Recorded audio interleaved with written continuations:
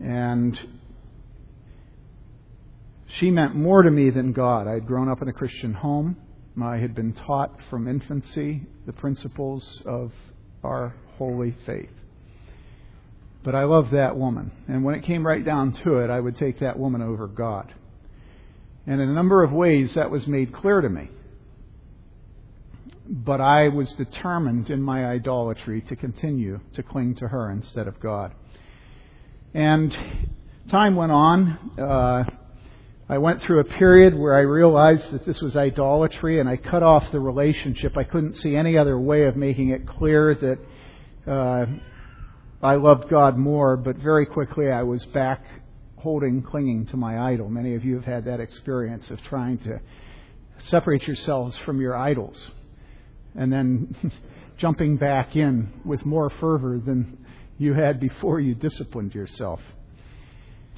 Time went on, and that woman was moving out to California to go to college, and so we decided that I would precede her, that I would go out and establish a home, and that after she did her pro forma thing of going to college, that we would then be able to be together.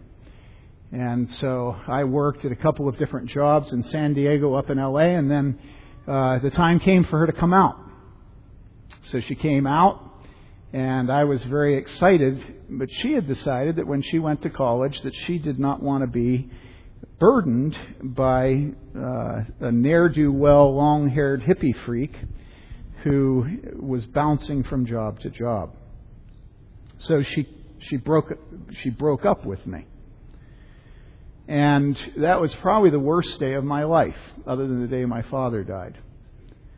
And I remember driving out of Westmont, where she was going to school, and I had a broken steering wheel on my red Volkswagen Bug, 1967. The first year it was 12 volt instead of 6 volt. And I was pounding the steering wheel, and my wrist got all bloody because it kept hitting the horn thing that had broken. And I couldn't see through my tears.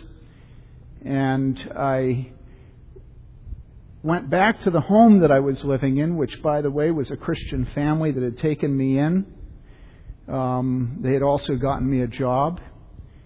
And I proceeded to get sick. I was sick, very, very sick, for a number of weeks after that. I'm not sure still what I had. All I know is that I had a low-grade fever 24 hours a day, and I had to work as a construction helper on a construction site with the cement workers, the masons, during the day. And at night I was the watchman on the site because it was a large construction site. I lived in a trailer. It was absolutely awful.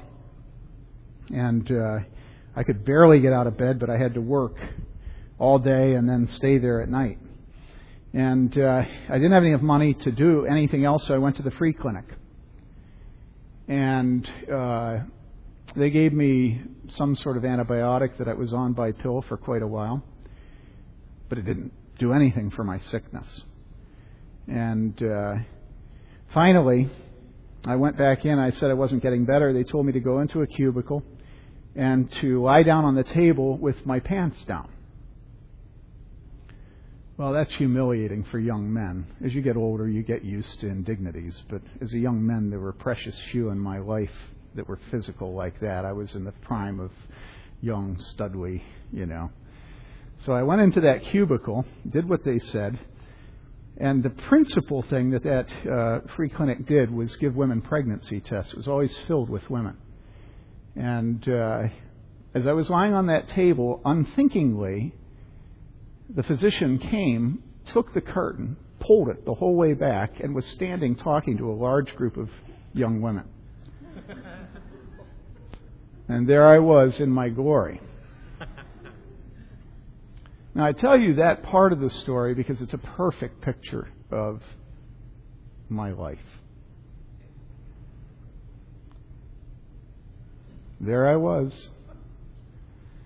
And things went from bad to worse. Finally, one night, it came to me that I had three choices. I could kill myself, but I didn't have the courage to do that. I could live unfeelingly, get an MBA. Now, listen, I don't fault any of you with MBAs, but you understand the type, all right? I would make money, get a fast car, get a boat, and stay in Southern California where all that stuff belongs. All right? Or I would bow the knee to God. Now, what did bowing the knee to God mean? Well, what it meant was that I would give him the woman. And you say, well, you didn't have her anyhow. Oh, yeah, I did. You don't have to have the woman to have the woman. She owned my heart, and I had to give my heart to God.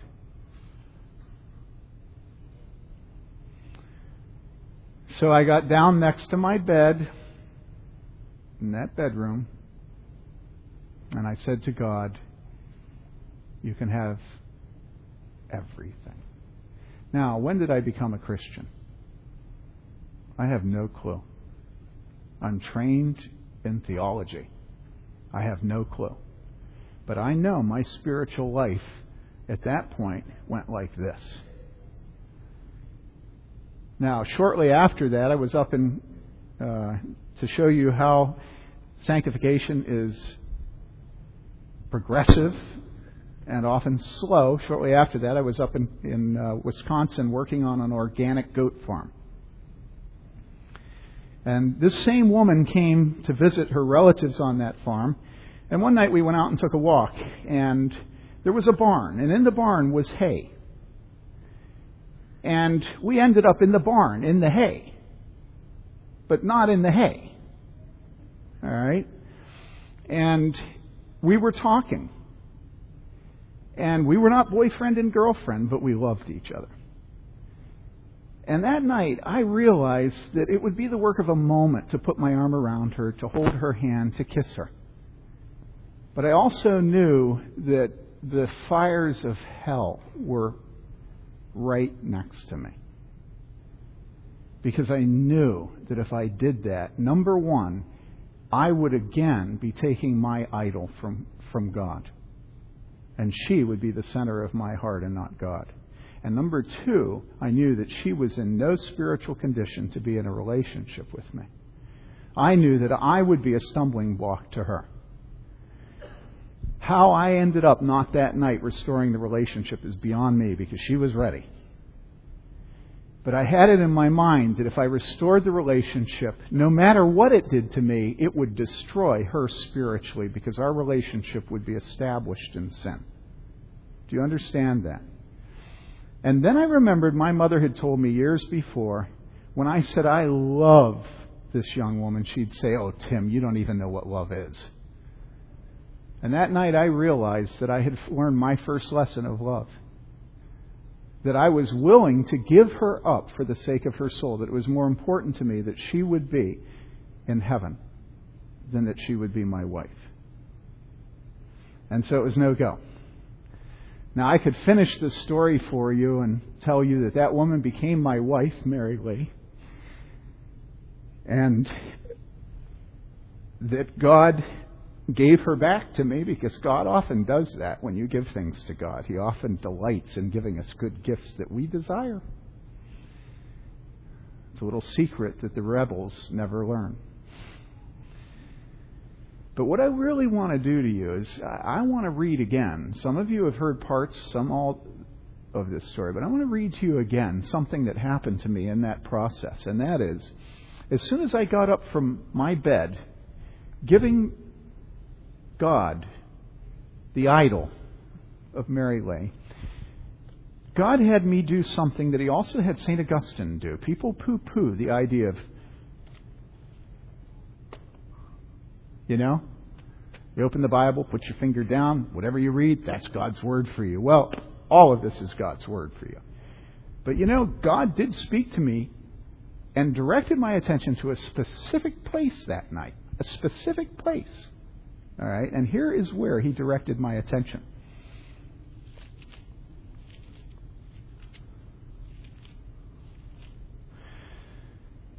he pointed me to this. Psalm 128, how blessed is everyone who fears the Lord. What had happened that night? That night I had decided that I would fear God. You say, oh, Christians don't fear. I say, oh, baloney. And the God we fear and love embrace. They're not antithetical. How blessed is everyone who fears the Lord, who walks in his ways.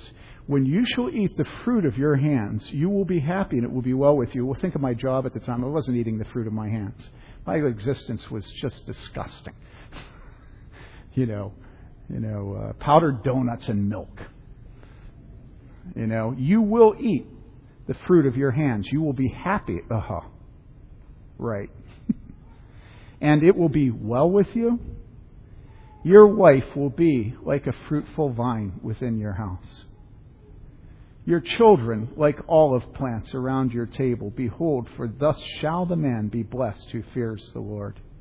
The Lord bless you from Zion, and may you see the prosperity of Jerusalem all the days of your life. Indeed, may you see your children's children. Peace be upon Israel. It was very clear to me that God was telling me that He would give me a wife who was godly, that He would give me godly children, that they would be like a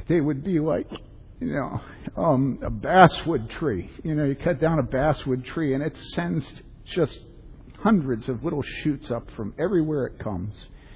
And that I would live to see my children's children. And, you think, well, that's a no-brainer. What, 80 years for a woman, 78 for a man? I mean, life expectancy, it's, you can expect that to be. This was a dude who one night slept on the White Line, on Interstate 80, all night with his head on his backpack. Not off on the shoulder, on the line. Why? Because I was stoned. I spent the whole night lying on that line. Okay? And you say, well, you're being melodramatic. Oh, no, I'm not. I know what I did back then. I liked danger. And I still do. Look at how I'm preaching to you. Now, what does that have to do with our text today? Well, I want to point you to a little part of the text. I'm going to read the whole story, but then I'm going to focus on the very end. The text is Acts chapter 16. It's the Philippian jailer. Let me set the scene for you. The scene is that there's a soldier. He's Roman. And he has been given the explicit command of guarding his prisoners. In the middle of the night, there's an earthquake. The earthquake sets the prisoners free, including the two wacko Jews, some religious thing he doesn't understand. He's a military man. Military men only deal with practical things. But those prisoners are loose, and this is bad news. Why? Well, do you remember the other case where Herod had the guards killed when they lost Peter? Do you remember that? They all died, the ones that were guarding Peter, when the Lord set them loose? And so this man knows that the penalty is much like a captain of a ship. Ship goes aground, doesn't matter whose fault it is. He's gone. These men knew that if they lost their prisoners, they'd die. And so the earthquake comes, they're busted loose from the shackles. And what does he do? Well, he's a man of honor. Still, in parts of Asia, if you're shamed and humiliated, what you do is the honorable thing, which is you fall on your sword.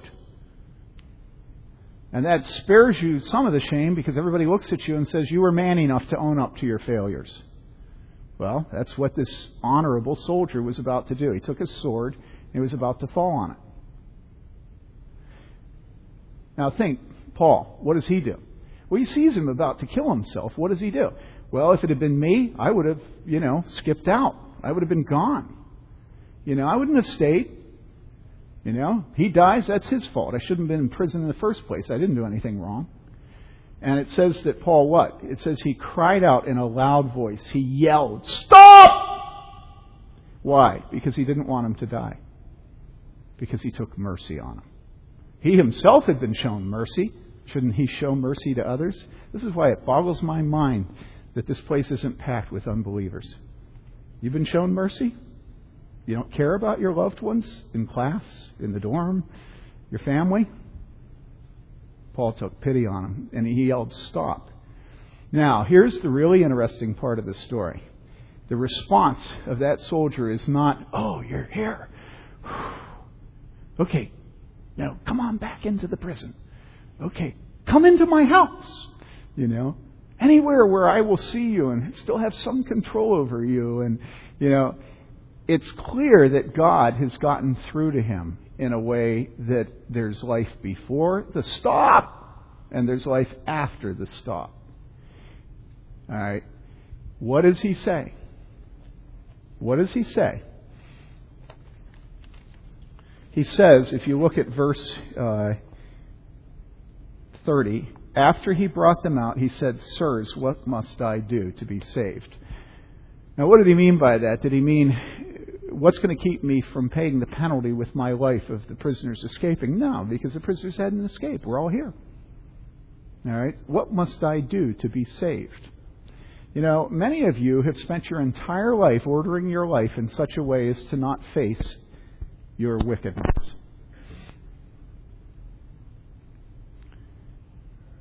You read women's magazines, you put on makeup, you have your whole life planned out in front of you, and it's all plastic as your makeup is. Everything you're doing in your life is aimed at setting up a certain image. Your major, the school you go to, everything about you, that's what you're about, is controlling your life in such a way as to not be humiliated. Men, the frat you chose, the job, the kind of car, how clean the car is when you show up on church on Sunday morning.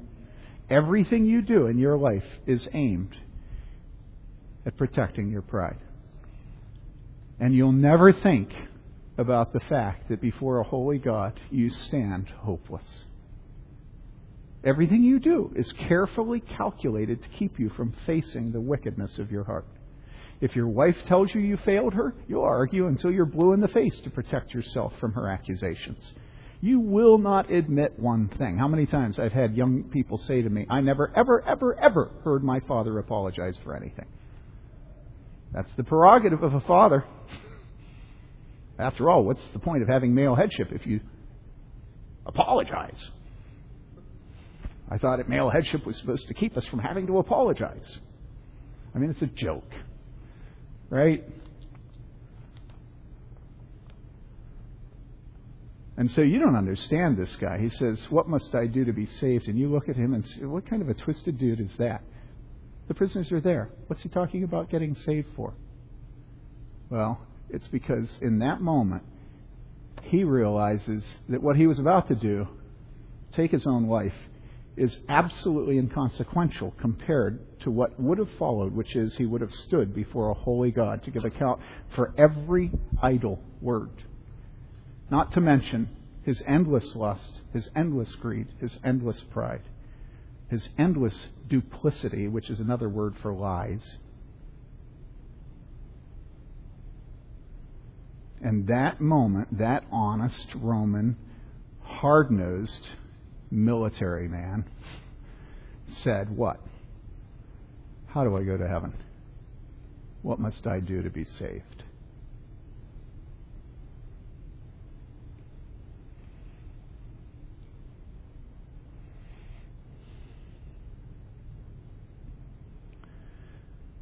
It grieves me as I look around today to see some who are missing this week. I had hoped that the Lord would speak to them through this. But some of you are here that I didn't expect to be here. And my question to you is, where is your heart? Where is your heart? You can look at me and you can think, well, it's the preacher that's paid to say this. Listen, I assure you, it is no fancy thing to be a preacher. Especially if you know how to work, which I do. If you don't know how to work, being a preacher is okay. But if you know how to work, it's very humiliating.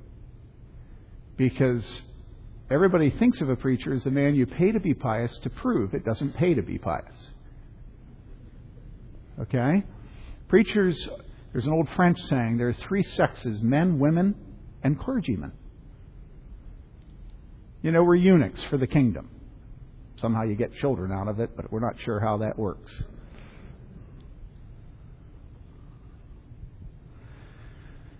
Listen, it wouldn't matter to me one bit if I weren't paid. I would be saying this same thing to you. In fact, if you made me pay you to say this to you, I'd be happy to do that. The Bible says it is appointed unto man once to die, and after that the judgment. And that means every one of you is going to stand before the God who made you. Don't believe the lies you're told that you just evolved. The cartoon of the sort of nondescript little puddles in the sand coming up out of the water, and then slowly they become human feet.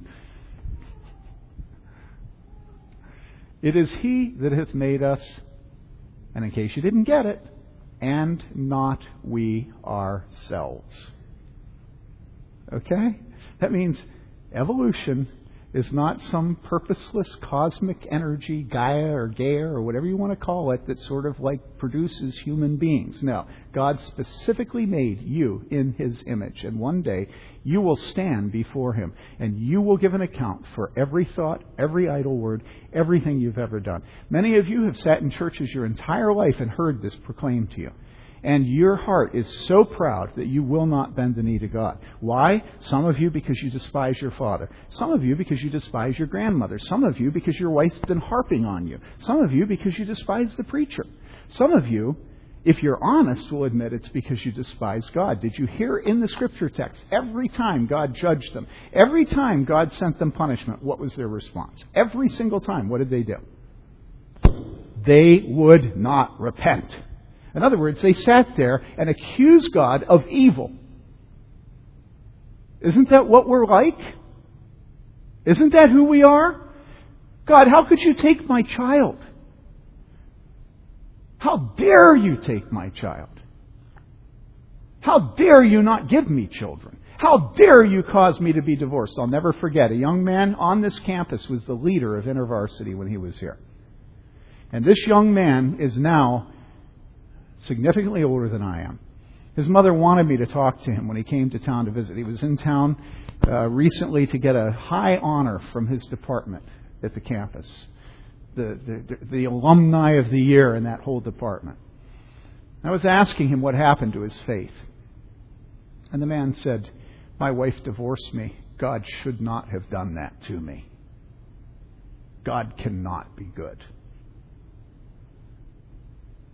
And this is the condition of many of you. You nurse a grudge against God. It doesn't matter. It does not matter. He is sovereign. And the day will come when you will give an account to Him for your resistance, for your refusal to repent, and principally for your refusal to love His Son Jesus Christ, who came for sinners like you. God knows the condition of your heart. He knows your resentment. He knows your anger. And God says, "Come to me, all you who are weary and heavy laden, and I will give you rest. Take my yoke upon me and learn of me, for I am meek and humble of heart, and you shall find rest for your souls." So apparently God knows about your burden of anger and resentment and bitterness. He even knows it's directed at Him, and He's a Father. And He says, "Come to me." So here's what happened. I came. And then what did He do? He gave me my wife. And then what did He do? He gave me my children. And then what did He do? He made them love Him. He made my children love Him. My wife didn't make them.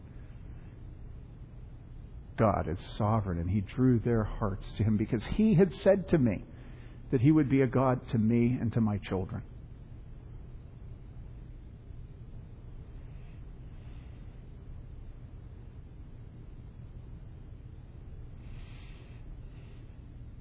Now this is your life. Maybe you didn't grow up in a home that had a godly father and mother like Meryl and I did. But I'm preaching. I'm your father.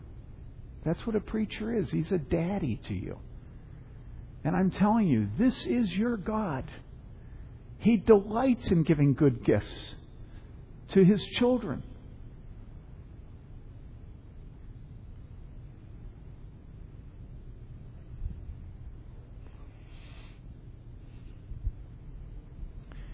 I've not been looking forward to preaching this morning at all. And the reason is that I never like preaching to Americans about God delighting in working in the children of people who belong to Him. Because Americans are individualists. It's so deep in our culture. But I want to draw you in by showing you the promise God made to me when I returned. When I came home and said, Father, I'm no longer worthy to be called by your name. Make me a slave in your household. And immediately, what did He say to me? He didn't just say, I'll deal with you, Tim, and you're my main man. No, He said, I'm going to do this for you because you fear me. I'm going to give you a wife who will be fruitful, whose children will come out of her like the basswood shoots, like olive shoots around the table. And I'm going to give you the fruit of your labor, and I'm going to even bless you with your children's children, and you'll live to see them. And in fact, I'm going to give peace to you. Peace to my people. Peace to Zion. Peace to Jerusalem. And here I am.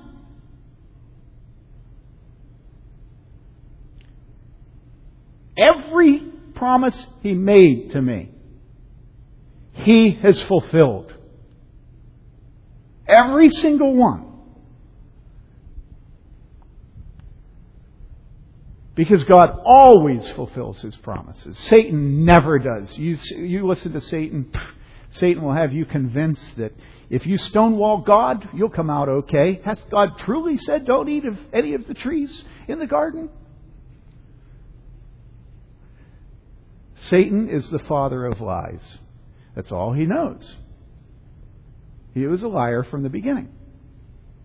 Satan promises you that you'll at least have a marriage, even if it is an unbeliever, and then you're miserable in that marriage and you plead for the day that you were single and waiting on God.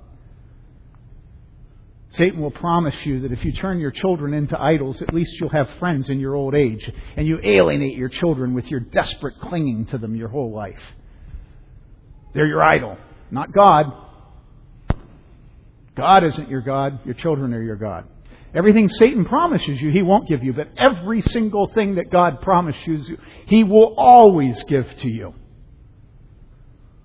And God was pleased to give to me. God is pleased constantly to give to you as His people what? He is pleased to give you a promise what? That He will be a God to you and to your children.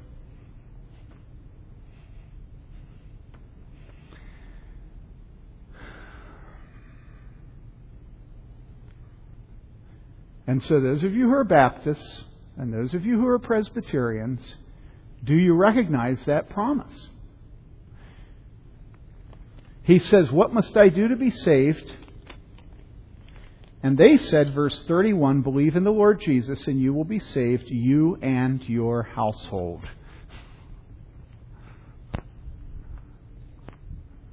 Now, you know that I don't believe that means that every child of a Christian home will be saved. I told you it once. I'm telling you it again. It's not what I believe. But now, I want you to tell me whether you claim God's covenant promises for your children. I know that the Bible says, Jacob I loved, Esau I hated in Romans, that they're both in the womb, that they're twins, they're both children of the covenant. One is hated by God, the other is loved. I know that. It doesn't make all our children Christians. Circumcision didn't do it. Romans says clearly it's circumcision of the heart that counts, not of the flesh. So don't accuse me of something I don't hold to. I don't think because we baptize these children that means God has called them. As many as the Lord our God will call. Okay? How can I say it to you so that you will finally say, Tim doesn't believe in baptismal regeneration. Tim doesn't think baptism saves the children. I don't. But now you have a problem. Not me, you. All right? And here's your problem. You refuse to claim God's covenant promises for your children. You refuse to acknowledge that Scripture says you and your household. Why? That's 3 books. But the short of it is this. The reason that you don't claim it is because you don't believe in the headship of the husband over the home. That's why. You're an American, you're a feminist American, and you really don't believe that God is pleased to work through households through the father. That's why. And you go, But listen, people, it's true. Believe on the Lord Jesus Christ and you will be saved, you and your household. The promise to Abraham was what? To him and to his descendants after him. The promise to Lydia was what? Her whole household. Lydia, a woman. She was the head of her house. The promise to Cornelius was what? Well, what was the promise to Cornelius? Let's read it. Here's the promise to Cornelius. Peter goes back to Jerusalem, reports what happened. You remember? Sees the animals coming out of heaven in the sheet. God says, don't call unclean what I've made clean. You go to the Gentiles. They're no longer unclean. I'm going to bring the gospel to the whole world. So he goes to the home of Cornelius, all right? And Cornelius says, God told me through an angel you were going to come. So then Peter is involved in the baptism and the faith and the conversion of that house. He goes back to Jerusalem and he says, you guys, you wouldn't believe this. You know what God's doing? Here's what happened. And he's reporting in Jerusalem. And he says, Acts 11:13, he, Cornelius, reported to us how he had seen the angel standing in his house and saying, send to Joppa and have Simon, who is also called Peter, brought here. And he will speak words to you by which you will be saved. You and your household.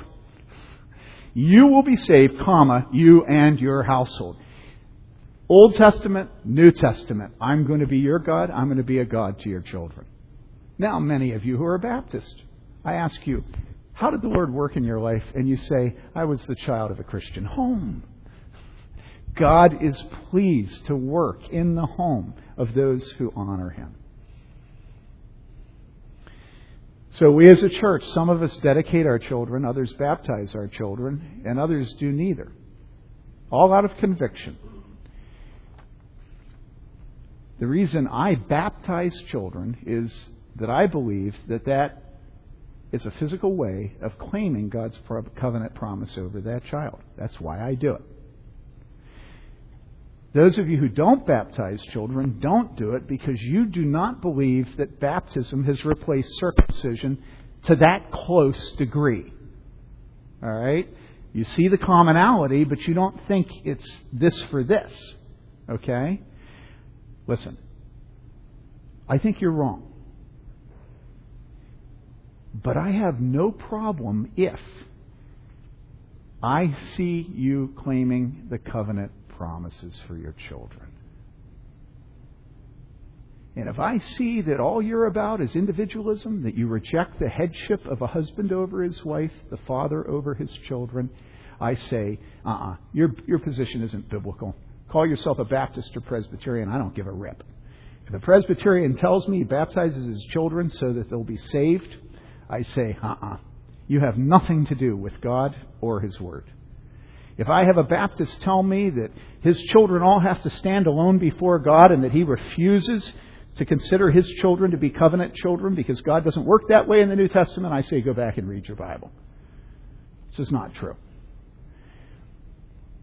And the thing I think is very interesting is those who baptize the babies and those who dedicate them and those who don't dedicate them all do something that is very, very telling. They all love to sing with their little ones. Jesus loves me, this I know, for the Bible tells me so. Little ones to Him belong. You see, our doctrine spills out of us if we're biblical despite ourselves. And you know what else? Baptists all teach their children to pray to God as their Heavenly Father. Where does that come from? God doesn't work through families on the basis of the Father. How can God be their Father? You know why God's their Father? Because God's your Father. And your children are His covenant children. And you say, well, does that mean they're saved? I say no, because the call of God is sovereign. Jacob he loved, Esau he hated. And you say, well, what's the sense of making a promise that isn't always fulfilled? And I say, that's God's prerogative. And you say, well, it doesn't make sense. God's saying yes and no. I say, no, God can't say yes and no. He always says yes. But He says yes according to His perfect, infinite knowledge and wisdom. And you know, one of the beautiful things about that statement, Jacob I've loved and Esau I've hated, is that it establishes a great, great intensity and zeal in you to use the secondary means. It makes you pray for your child, teach your child, read the Bible to your child, have family devotions, not commit adultery against your wife because of the scandal that would be to your children. And you say, oh no, it's just our love for God that causes us not to commit adultery and our love for our wife. And I say, no. Sometimes it's the fear of the destruction it would cause your children. Okay? So please, as we live together in unity, don't accuse me of thinking that a child's saved because it's baptized. It's bogus. It's just bogus. All right? It's not what I think. It's not what I believe. It's not what Scripture teaches. Jacob I've loved, Esau I've hated. Both circumcised. But you, don't just sing Jesus loves me. Claim the covenant promises for your children. If you don't, you are a rebel against the Word of God.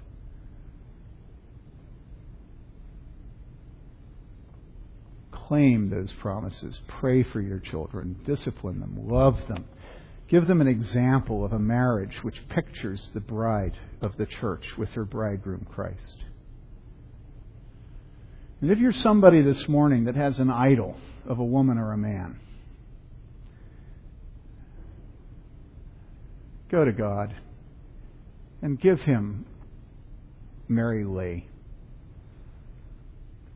Because what He gives you back will be greater than you could ever believe.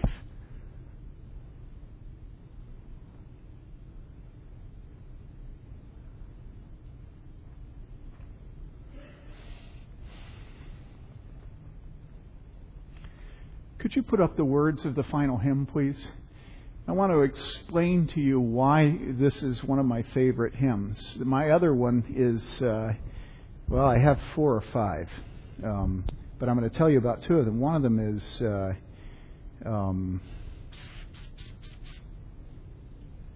Love That Wilt Not Let Me Go.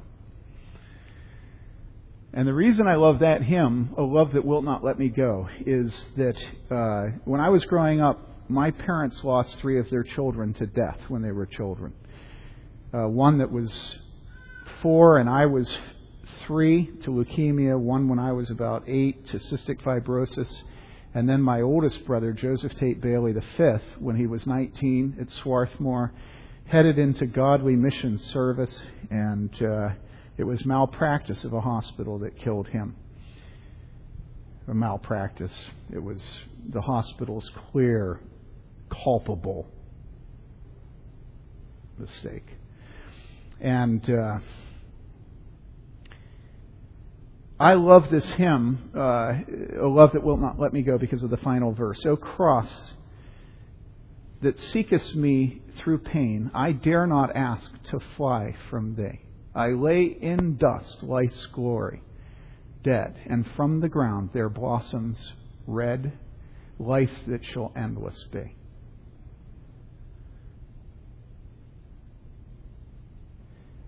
And then this one, the last verse, flip it to the last, please.